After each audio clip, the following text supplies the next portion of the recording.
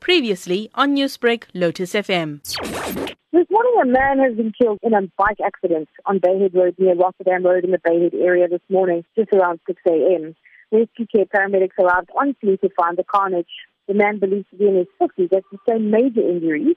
The man was in a state of cardiac arrest despite advanced life support resuscitation efforts. Unfortunately, the man passed away on scene.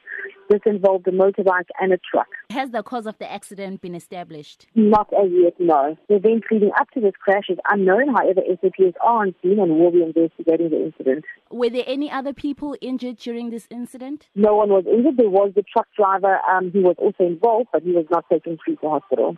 Newsbreak, Lotus FM, powered by SABC News.